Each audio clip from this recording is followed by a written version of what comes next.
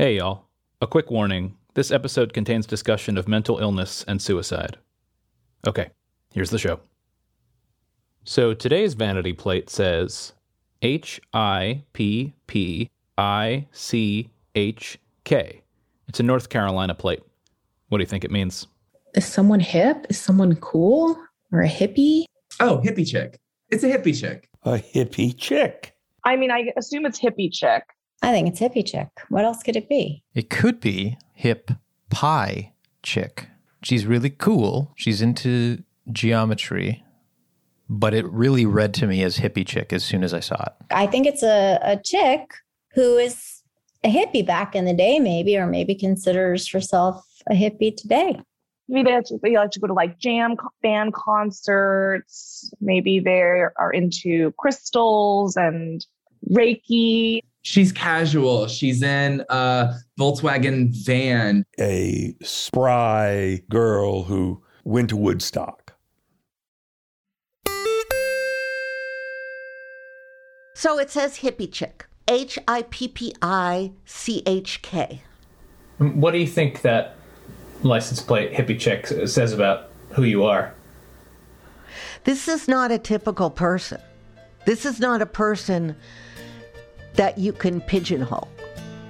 You know, she's not what you think she would be.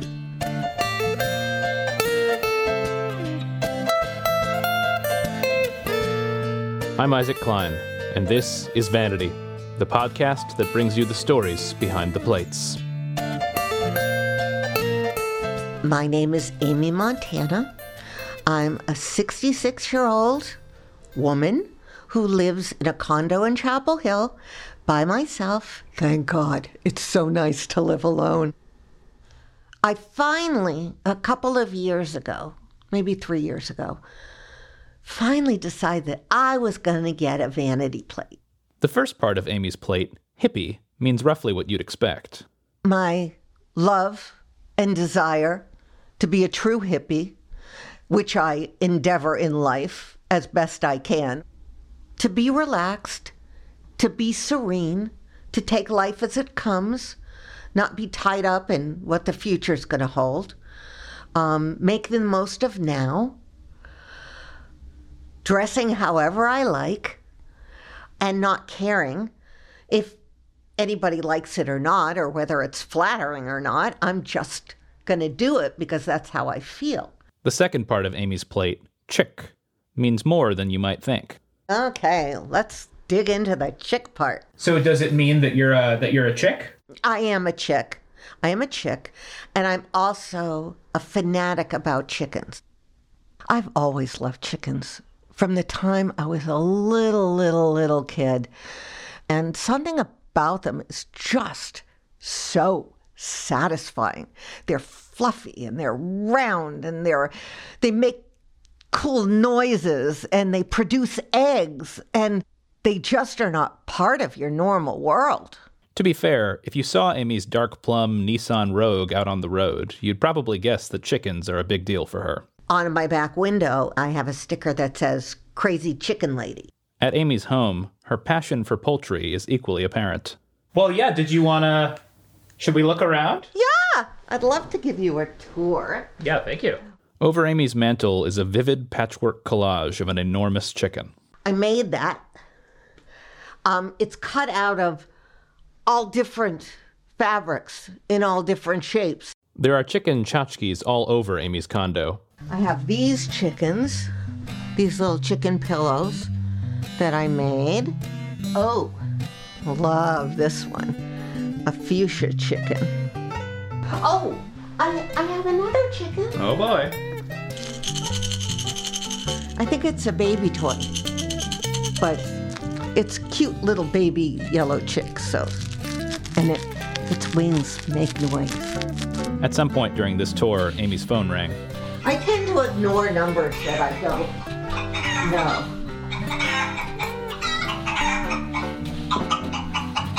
Oh, I'm not answering. Amy runs to the kitchen to grab something else she's excited to show me. Which is a rooster mug. Oh, talk about chickens. That's what I'm here to do. Ta-da! She pulls out a set of dinner plates. It has like all different sorts of chickens, and I just went crazy wanting everything chickens. But I couldn't find chicken sheets, and I'm really upset. And I think that everybody out there should let everybody they know request chicken sheets, because that would be fun. Yeah, okay. Amy reminds me a lot of a character from one of my favorite movies. I couldn't resist telling her so the first time we spoke over Zoom. Have you ever seen the film Harold and Maude? Oh, of course. Yeah, I love Maude. Yeah. You have something of her energy to me in a wonderful way. Oh, thank you. That's such a compliment. Oh, you're welcome. Yeah. I have slept with much younger men. If you haven't seen it, Harold and Maude is a 1971 movie about a young man and an older woman who form an unlikely connection. But Amy doesn't remind me of Maude because of her love life. Both women are eccentric, passionate, energetic people who live life to the fullest and march to the beat of their own drum. And they both live in homes that are vibrantly decorated. Amy's condo is bursting with bright colors. Lavender, pinky coral, purple, yellow, and a lighter green. Amy has created the environment, life, and identity she wants, including her own last name, Montana. She seems to be living her hippie chick life with unbridled gusto, but she didn't start out that way. I had a lot of fear growing up of not being conventional, of not being on the assembly line. You know, this is what you do. This is what you study. This is where you go to college. This is who you marry. This is, it was very important to my parents that I was on that assembly line. Amy stayed on that assembly line throughout her childhood, silencing her wilder impulses, but she could never silence her love of chickens. When I was 11, we had moved to Massachusetts from Vermont, and I must have been really naggy about the whole thing, because one spring, my father came home with one chick, which I fell immediately in love with. But he wouldn't let it in the house. He made me leave it in the garage, and it was cold. So it died after a couple days.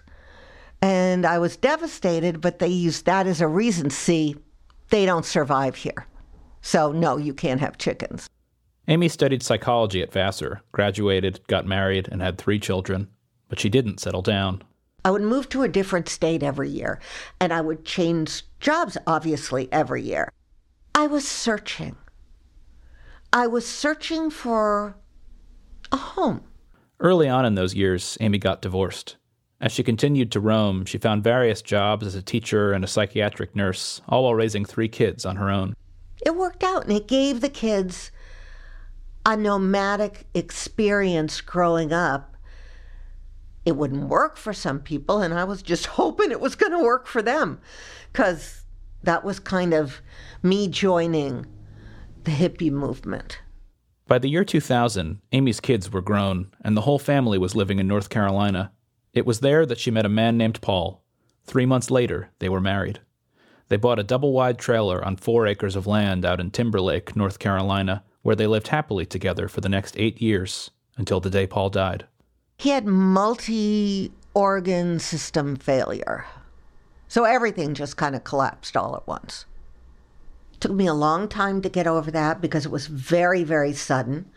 Out of nowhere, he dropped dead in the driveway. And I just could not get back to normal for years. In 2013, Amy was still living in the double-wide she'd shared with Paul. It was the 5th anniversary of Paul's death. I lit a memorial candle, and I went into the living room and fell asleep. I woke up to this terrible noise, and there was smoke everywhere, and I thought, oh God, did I leave something in the oven? No, I didn't. The candle had somehow dripped wax onto the smoking chips that I kept on the hearth. So I walked into the den, and there was this whole wall on fire. Amy tried to douse the blaze with water, and when that didn't work, she ran outside. I had the phone in my hand because I'm Jewish, called 911, called my best friend and said, call my kids. My house is on fire. It took my kids 4 hours to show up at the house because they thought, oh, Ma, so dramatic. You know, just because I'm dramatic doesn't mean it's not true, you know, but they don't believe me about that kind of stuff. So they showed up and it was a black hole. It was completely destroyed. In the months that followed, Amy bought a new double wide to replace the one that burned down. It was a chance for a new beginning. I started branching out because I had been very insular and withdrawn. And I was coming back into my own. And my son had chickens. And I'm like, well, there's no reason in the world I can't have chickens. So let's do this. With help from her son, Amy set up a coop on her land and painted it in vibrant purples, pinks, yellows, and greens. She brought home 7 chicks to roost and watched them grow into beautiful hens. There's a chicken treat called cackleberries. And I would go out on my back deck and yell, cackleberries! And they would all run to me so fast. It looked like a miniature Jurassic Park. And they would eat out of my hand. They would sit on my lap. They would sunbathe on my deck. They would come in the house. They'd drink water out of the dog bowl. They'd hang out with me. They were wonderful, affectionate, smart, great birds. Having chickens fulfilled a lifelong desire for me, which was incredible to be able to do. Then I got sick. And I just couldn't seem to function anymore. And I was really dizzy and I had no appetite, and it was even hard to get into the kitchen to get something to eat. So then I continued to lose weight until, I couldn't get off the couch. Amy has struggled with mental illness for much of her life, which can take the form of anorexia, among other things. I had experienced a lot of trauma. So I was suffering from PTSD. And that started when I was a kid and just got compounded by many, many experiences and many, many relationships. So the depression grew and the anxiety grew and the hopelessness grew. And I got to the point where I was like, I just don't think I can live anymore. I just don't think I can hang in there anymore. So I became suicidal and tried a bunch of times. And this was my one failure. Every time I tried, it didn't succeed. In 2018, Amy's daughters and her doctor convinced her to leave her life with chickens behind and move closer to them in Chapel Hill, where she would have easier access to care. She sees a therapist regularly now. Last year, she spent 3 months at a nearby hospital for eating disorder recovery. It's up and down. I'm in a bad period right now and have been for, the last couple of years. But it's living in a way that you never know when your day is going to be the last. And the joy you can get in really minor things, to really be present and appreciate what's around you. And I love it here. This is my little safe spot. And I'm surrounded by everything I love. I'm so glad. Spending time with you here, I was a little surprised to hear of what your struggle has been, because looking around and hearing you talk about it, it seems like such a space of celebration of living and joy. Yeah. Well, I do my best to surround myself with comforting and positive things. So if I'm having a very bad time, I can just sit there and look at the colors and look at the trees. And of course, she can look at her chicken decor. I just like having them around me because I don't have my real chickens anymore and I miss them. So I like seeing them and remembering them. After that interview, I got an idea.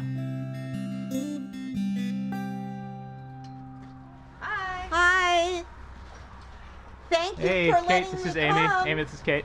Hi, Kate. On a Saturday afternoon, I took Amy to visit my friend Kate and her 3-year-old daughter, Zora. They keep chickens in their backyard. Go, chickies.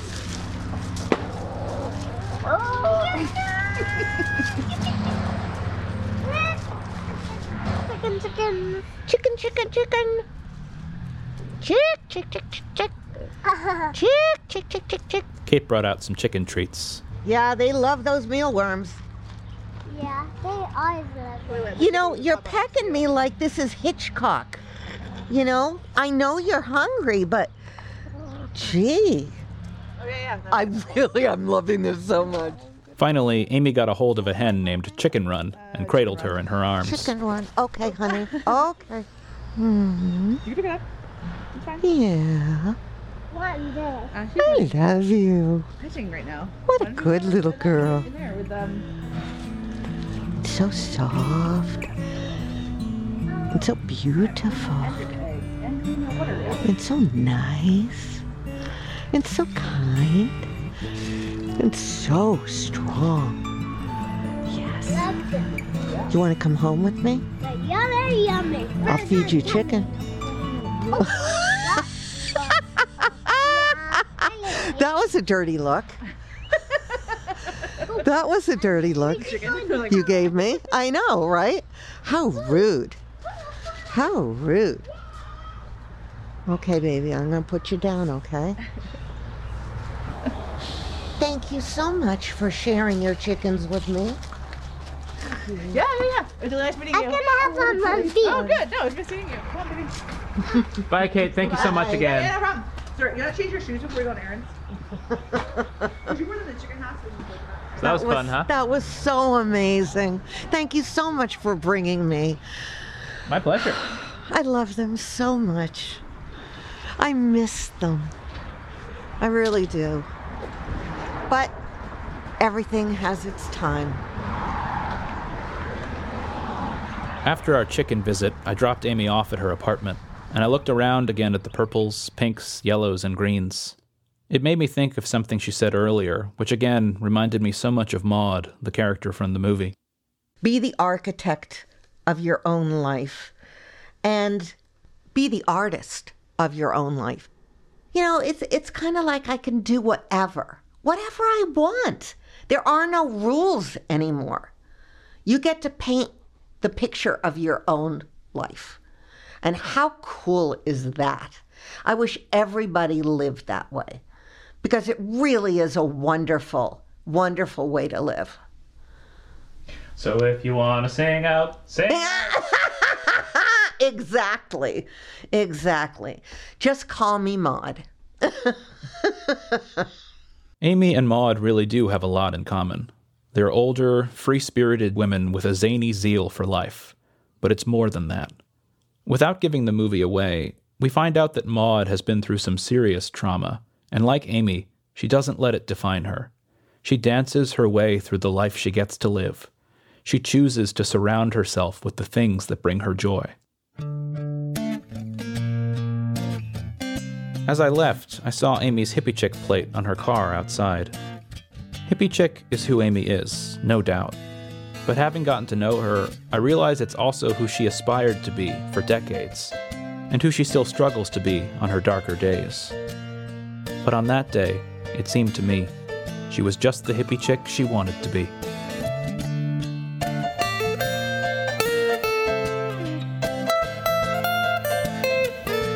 This episode was written and produced by yours truly, Isaac Klein. The music was composed and performed by James Stewart. The podcast cover art is by David Littman. The people guessing the meaning of the plate were Robert Beseda, Jerzy Gwizdowski, Jada Hester, Linda Lee McBride, Brigham Mosley, and Kiara Peacock.